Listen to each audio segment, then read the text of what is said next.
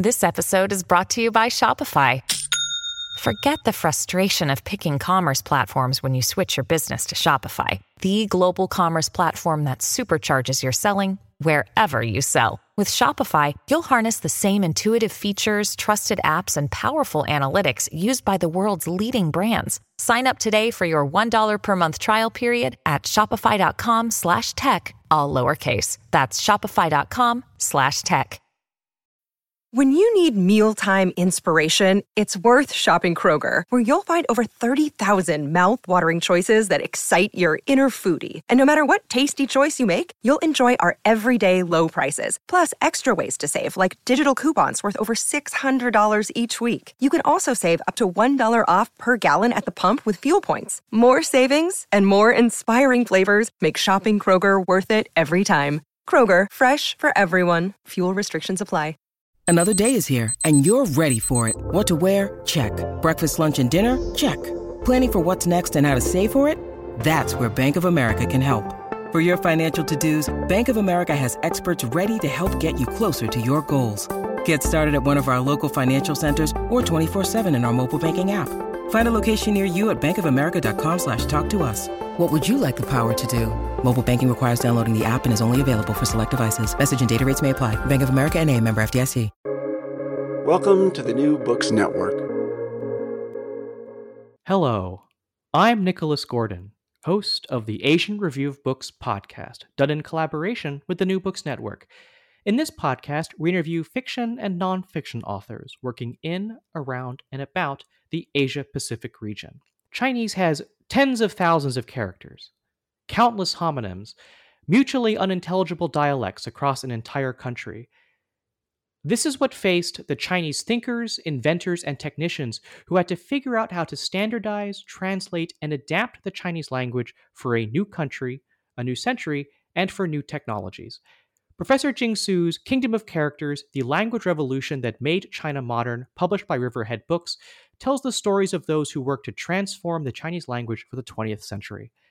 Jing Su is the John M. Schiff Professor of East Asian Language and Literatures and Comparative Literature and Chair of the Council on East Asian Studies at Yale. She specializes in Chinese literature, history, and culture from the 19th century to the present and received her doctorate in Chinese Studies from Harvard. A Guggenheim Fellow, she has held fellowships and distinctions from Harvard, Stanford Prison Institutes.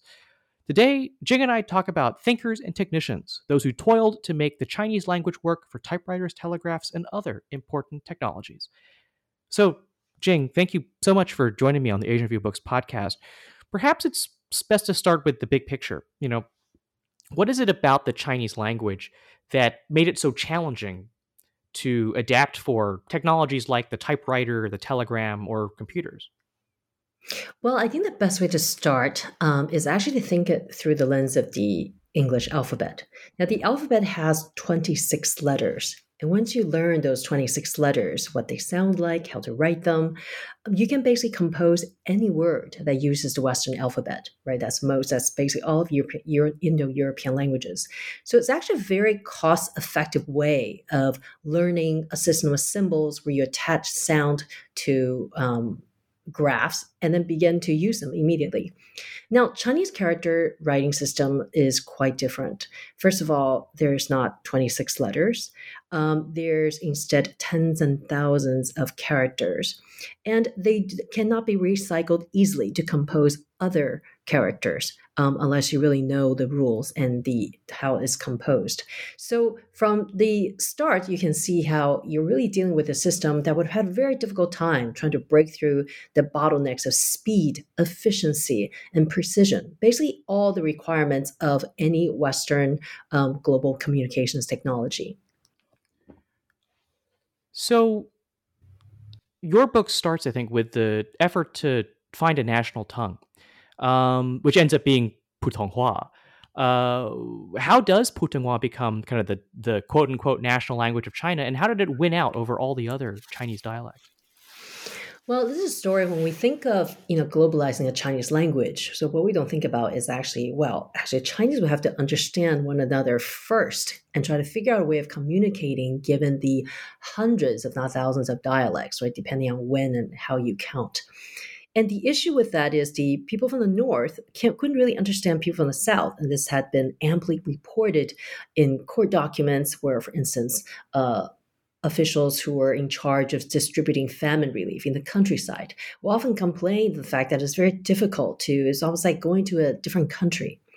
And so for the Chinese, that was key. Also because if you think about early 20th century, now that was really the awakening of national consciousness. The last empire was on its last legs, and people really thinking about how language, right, the fact of having an educated citizenry was going to be critical for the modern age. And of course, to do that, you have to make sure that the Chinese actually can learn and that literacy is not going to be a huge stumbling block, but instead a kind of democratized process for all. So the basis of Putonghua really came with these different regions of speakers contending to be that one unifying standard. And one of the things they tackled was basically how the national language would sound, which took place in the conference in 1912. But this was really due also to the efforts of this one person, a kind of old-style Mandarin whose career straddled the last empire and the modern nation. He himself came from a distinguished family who basically served the empire as soldiers. So his grandfather fought the British. His own brother died in defending the empire. So this particular person, Wang Zhao was his name, was really coming from a long line of people who wanted China to survive. They didn't necessarily think about toppling the government. But of course, he's actually from Tianjin. So when he set out to essentially modernize the Chinese script with what he came back as Mandarin phonetic alphabet. Now, I say came back because Wang Zhao was wanted. He was actually part of the 1898 failed reform and became an exile in Japan with Liang Qichao. And he was very much wanted as a kind of a fugitive and outlaw. And he stayed in Japan for 2 years, but then this burning desire in him to come back and somehow save China through its language, that motivated him to basically sneak across the border back to the empire, disguised as a Buddhist monk, a fake Buddhist monk, of course, from Formosa, from Taiwan. And basically, in the subsequent decades, he really tried very hard and was successful at essentially pushing through his Mandarin alphabet, outmaneuvering all the southern delegates. It was quite, as I describe in the book, it was quite a contentious, dramatic scene, as we know from firsthand witnesses who left us these valuable accounts to mine. So let's move on to kind of the first technology you deal with in Kingdom of Characters, which is the typewriter. Now, as you mentioned in your first answer, English has 26 letters. Chinese has tens of thousands of characters, which would sound like it would make it be very difficult to then translate to a mechanical typewriter. How did the various Chinese inventors try to solve this problem? And this is really the big breakthrough of the 20th century in many ways, because they learned how to think about Chinese character writing differently. So, traditionally characters are kind of tagged or they're organized by radicals, which is really this one particular component of the character that you take as a classifier because you can see it recur in other characters. And so when the first inventory was taken the Chinese character, these radicals were designed to basically group them into ways that can be better organized and used. Now, what the Chinese typewriter inventors did was essentially learned how to look at characters modularly in every way. So not just one part radicals, but also all the other components that could be taken apart and then put back together. Now, this was not the feat of one man. And in fact, I came across this idea rather fortuitously in a book I wrote, a more academic book in 2010 called Sound and Script in Chinese Diaspora, where I had this chapter on Lin Yutang, who is actually more well known as a literary writer in my world of literary studies. And what I didn't realize and what fascinated me was that he himself was actually dedicated, he devoted his entire life and almost all his resources as a writer to inventing the Chinese typewriter. And he was not the first. And it turns out the first typewriter in Chinese, capable of typing Chinese, was actually invented by American Presbyterian missionary, Devello Zalato Sheffield. And back then, if you see a picture of this, which is in the book, you wouldn't believe it because it's not the typewriter the way we think today with kind of external keyboard, a QWERTY keyboard to be precise. It instead looked like this huge flat top drum. And essentially, you can roll around this disc on which was etched these rows, these radiating arcs of characters. And you have to line up the levers and pulls in order to finally stamp the character. And so Sheffield's idea was you just accommodate the thousands of characters. So this disc drum typewriter obviously was very, very cumbersome and difficult to use. And what Li Yingtang ended up doing was to figure out how to map Chinese onto the alphabetic keyboard by breaking characters down into these components I was just talking about. And so that you can sort of attach them to the keyboard layout as you have it. And then through these different mechanisms that he designed, you press the keys together and then end up with a recombined character on the page. So it's essentially about how to think of Chinese as ABCs and then putting it back together again. And it seems like the book is filled with all of these examples of people having to kind of use all their creativity to kind of get the Chinese language to work in these technologies that seem somewhat ill-suited for it. And a great example of that is kind of how the Chinese figure out how to get Morse code and the telegraph to work with the Chinese language. How were they able to get this to work?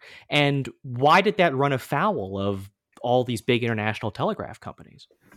Right. And in fact, the telegraphy was really China's first foray into international communications technology, telegraphy being the internet of the 19th century. Now, the problem is China didn't actually initiate, or it was actually not the one who proactively made its foray into this technology, but instead was rather forced on it. After the Opium War, China was rightfully quite skeptical of anything that comes in the West, especially as science technology. So when the Russians and then the French went to the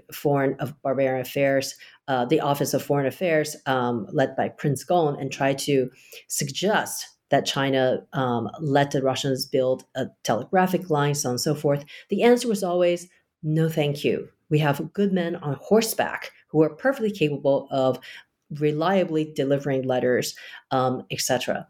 And so for a long time, China actually did not want to get in on telegraphy and wanted to keep it out at all costs. In fact, the Chinese people were not too happy about it either, because when the foreigners, and led by the Danes, who were the big the big magnet in telegraphy, little known now, but the Danes were actually at the center of this technology, with the only possible other rival was basically the British. And so the Danes decided they would not take no for an answer, and they laid the first telegraphic line in defiance of Chinese authorities. But then the damage was done. And the Danes also did something else. They knew that they had to somehow diffuse the Chinese popular sentiment against and hostility against foreign intrusion, because these telegraphic lines were basically laid down, cutting across countrysides, burial grounds. The peasants were extremely skeptical and also suspicious of the fact that this actually ruined the feng shui of their ancestral resting ground. And they thought that was blasphemous.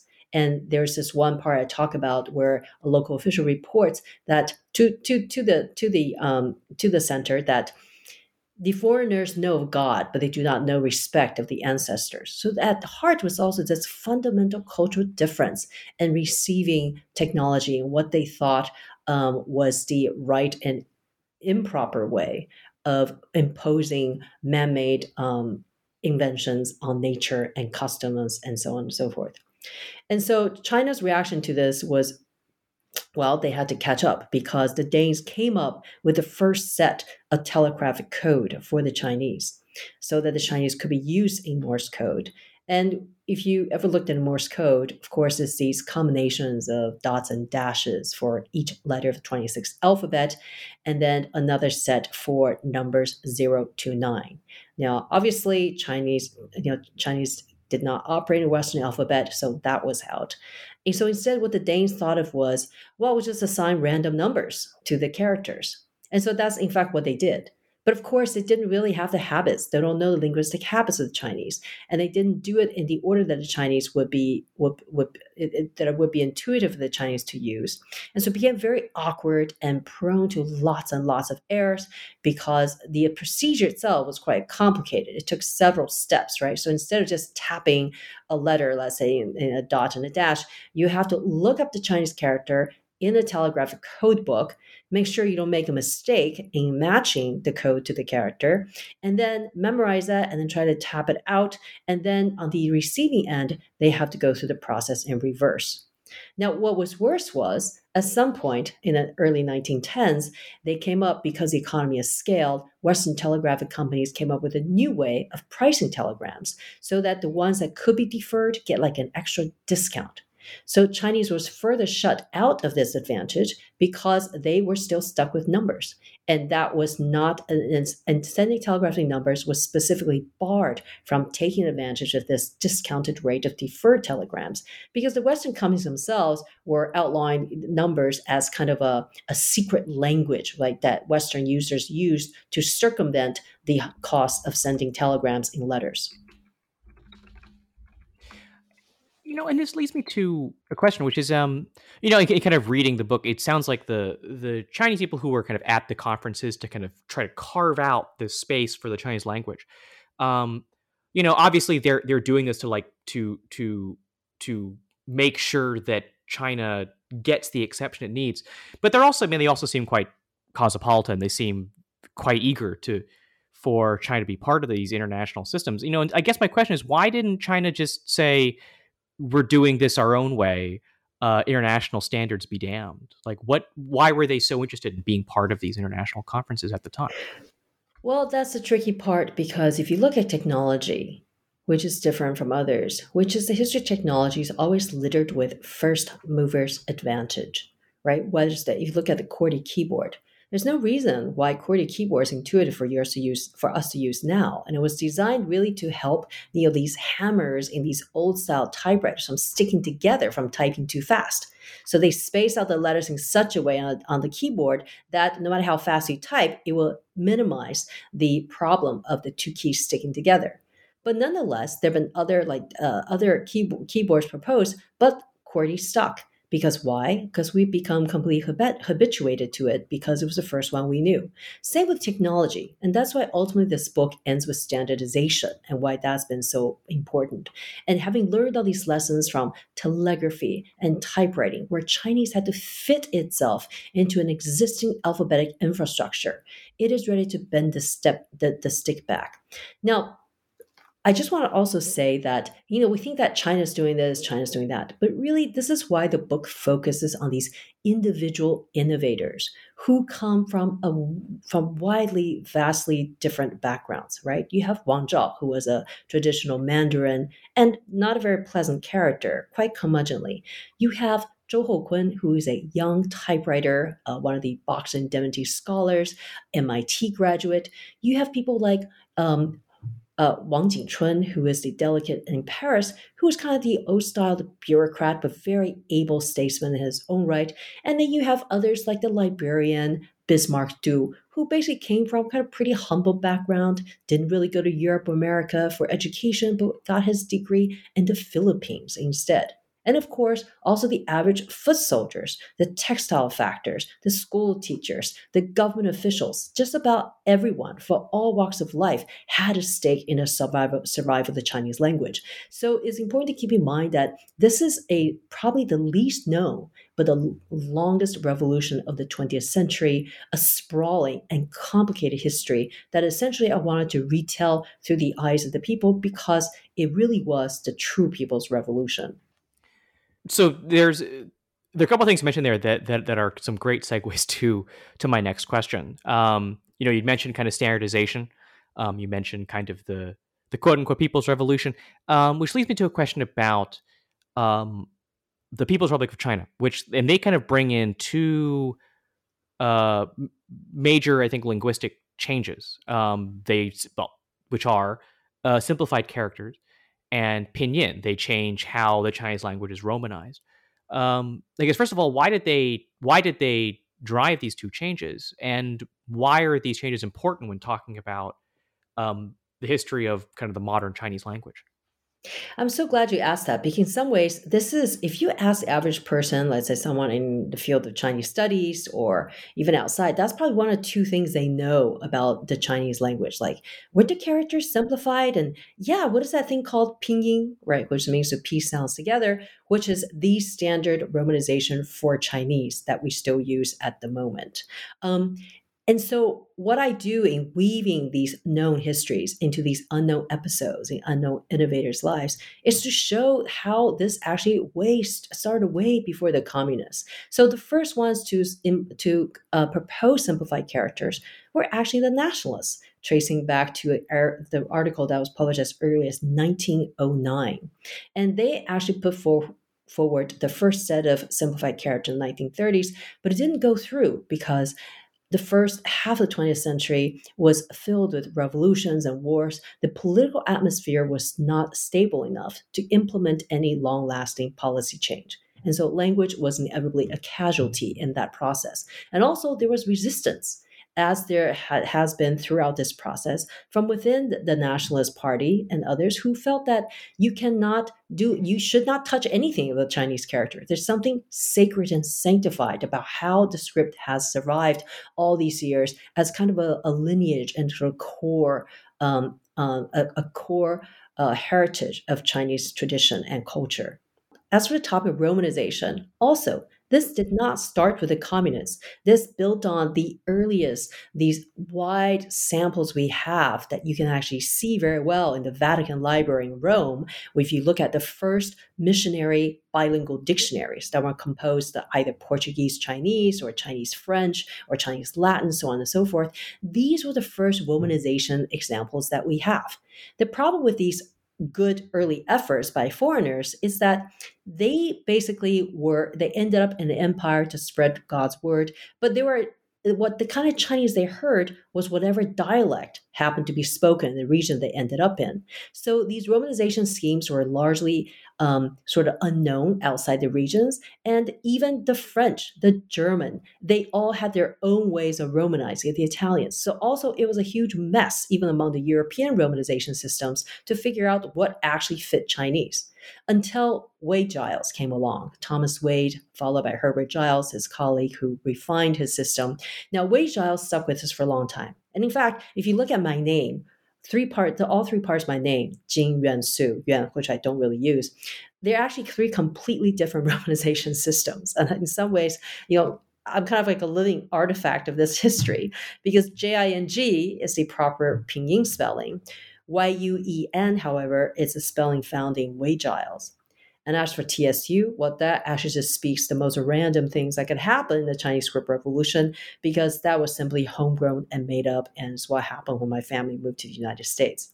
So, the idea of unifying and standardizing how Chinese was seen to its own people, be easier to learn, as in simplified characters, but also with an international face like the pinyin system that could then engage and communicate with the outside readily. These were the huge projects that have been going on since the 19th century, if not more than 400 years since the first Western missionaries ended up in China and tried to Romanize Chinese, largely because they were trying to learn Chinese. So that was not even meant for Chinese consumption, but almost like cheat sheets. So, for centuries, Westerns and Chinese alike have been trying to crack this code and solve this problem. So by the 1950s, the communists were really the ones who were in position to implement this as national language policies. So I just want to point out that in some ways, what New China ended up doing post-49 was really to bring to fruition this long century quest.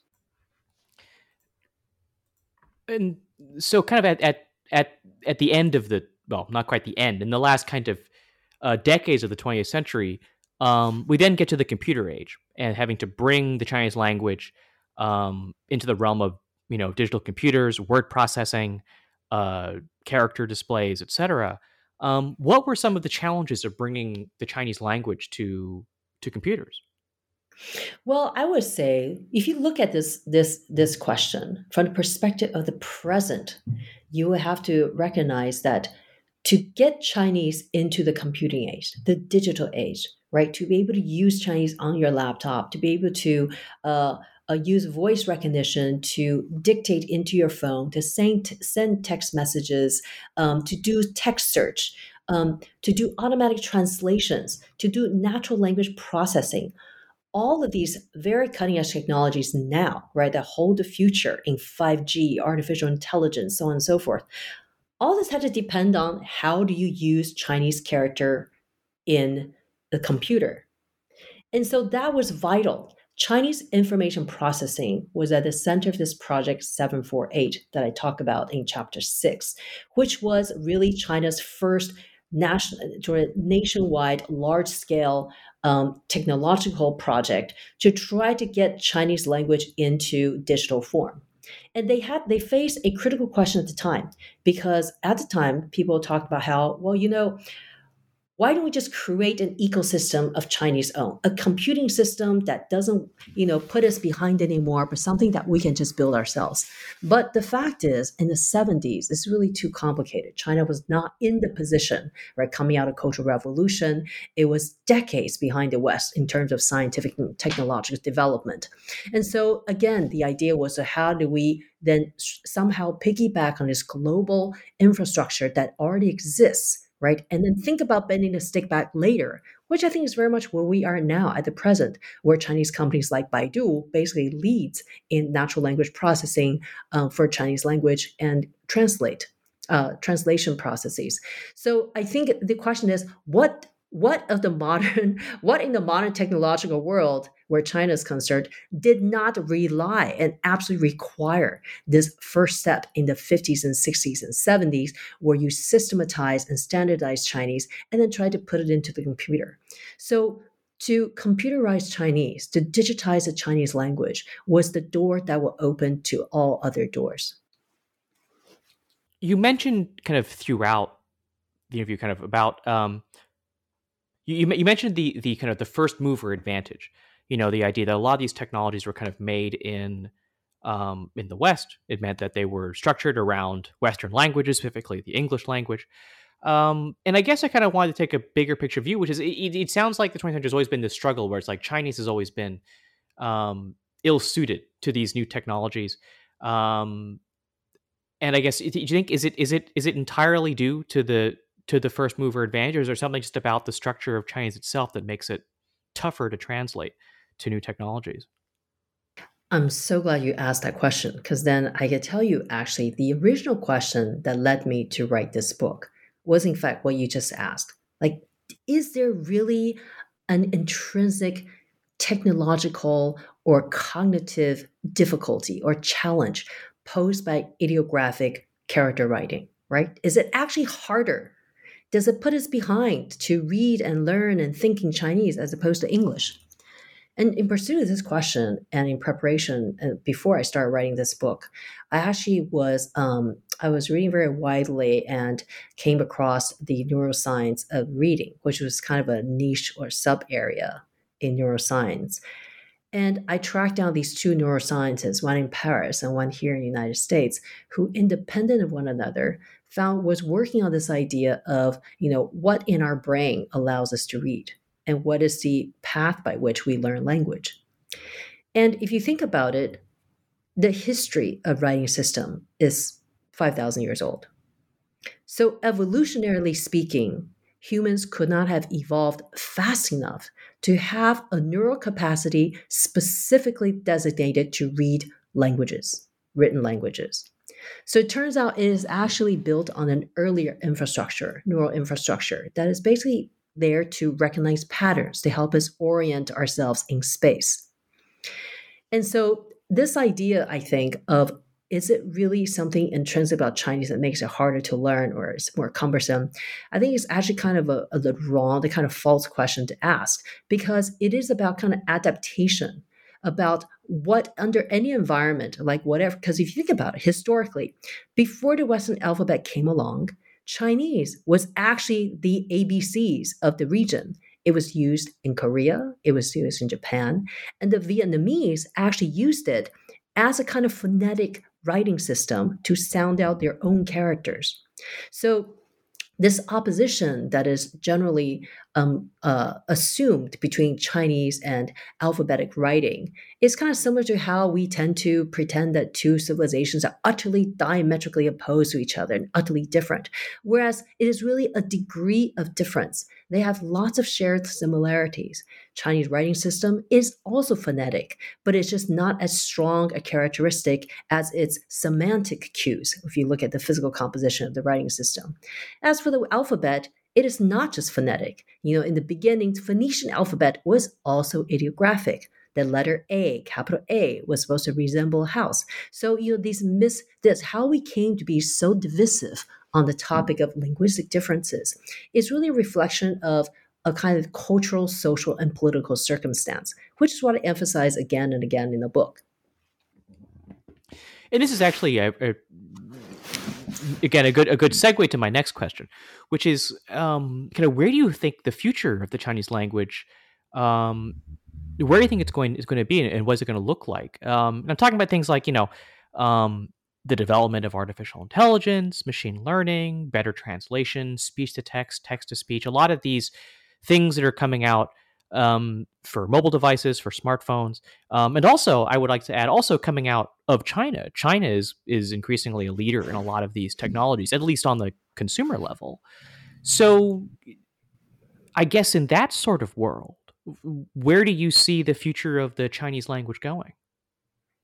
Well, I think we're just seeing the beginning of how is redefining a kind of digital world that is amenable to it. The kind of question that Chinese had asked in the 60s and 70s, why don't we build our own digital environment? Because that question was not possible then. But if you look at it now, the past 5 or 6 years, all the patents, almost majority of the patents in AI are filed by Huawei. If you walk into a cafe where there's a bunch of Chinese, texting on their phones in China, you think that in the United States, we have basically everybody's on a QWERTY keyboard and there's only one way of input. In China, there's more than a dozen.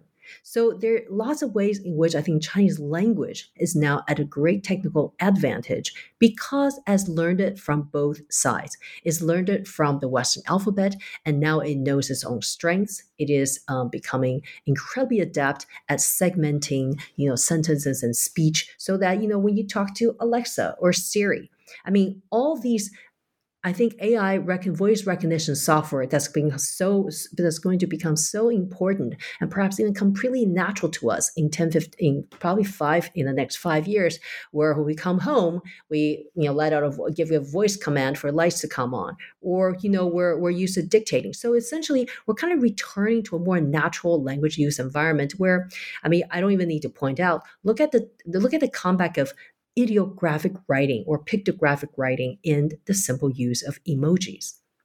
In some ways, I think we're really coming back to a more natural way of relating to language and reality in the sense that we don't really need to just type in a keyboard. That's kind of a constraint, right? A technological constraint for a long time, simply because we didn't have a more natural way of allowing our thoughts to be put into machines. So a keyboard is really kind of an intermediating agent or medium. But look at now, you can start talking to your phone. You can write on a trackpad, your Chinese character. There are all kinds of different ways you can use emojis even instead of human language script to convey what you say or what you mean. So I think the world has really become much more diverse and also much more ideographic. I think what I wanted to do in Kingdom of Characters was really to tell a very complicated and difficult history in a way that can engage readers outside of Chinese-speaking circles. Because it's a very insider story. In fact, if you just know Chinese language, but you don't know the history and the particular ins and outs of how foreigners and Chinese were involved, and both sides were in this race to modernize Chinese for future use, you wouldn't really know how these stories actually are kind of revolutionary in their own ways. These individuals that I tell through these stories, but also their innovation and the complexity of how technology builds on one another, and how similar and how much China and the West have been learning from each other long before they turned foes, which is how we tend to think of them now. So it is kind of a story of an argument. The argument of the book is really told through the storytelling. And the idea really is to, in some ways, put ourselves in their shoes and vice versa through the lens of language, because it is a story about China and the West. So I think that's a great place to end our interview with Professor Jing Su, author of Kingdom of Characters, The Language Revolution That Made China Modern. Jing, I actually have a few final questions for you, which are, where can people find your work and what's next for you?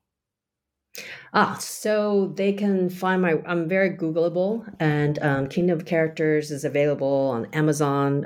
You can just type in the search box. Just don't do it in Chinese just yet, because the Chinese translation is in the works, not quite out yet. Even though you can use that to test the Chinese input system on your laptop. And as for my next project, it is actually underway. And let's just say that it will be forward-looking. So you can follow me, Nicholas Gordon, on Twitter at NickRIGordon. That's NickRigordon. You can go to AsianReviewBooks.com to find other reviews, essays, interviews, and excerpts. Follow on Facebook or on Twitter at Book Reviews Asia. That's reviews, plural. And you can find Council author reviews at the New Books Network at newbooksnetwork.com. The ARB podcast is on all your favorite podcast apps, Apple Podcasts, Spotify, and Stitcher. Rate us, recommend us, share us with your friends to support us interviewing those writing in, around, and about Asia. Next week, join us for an interview with Shirzad Mubanov, author of 11 Winters of Discontent, The Siberian Internment and the Making of a New Japan. But before then, thank you so much, Jing, for joining us today. Thank you, Nicholas. What a pleasure. Thank you for having me.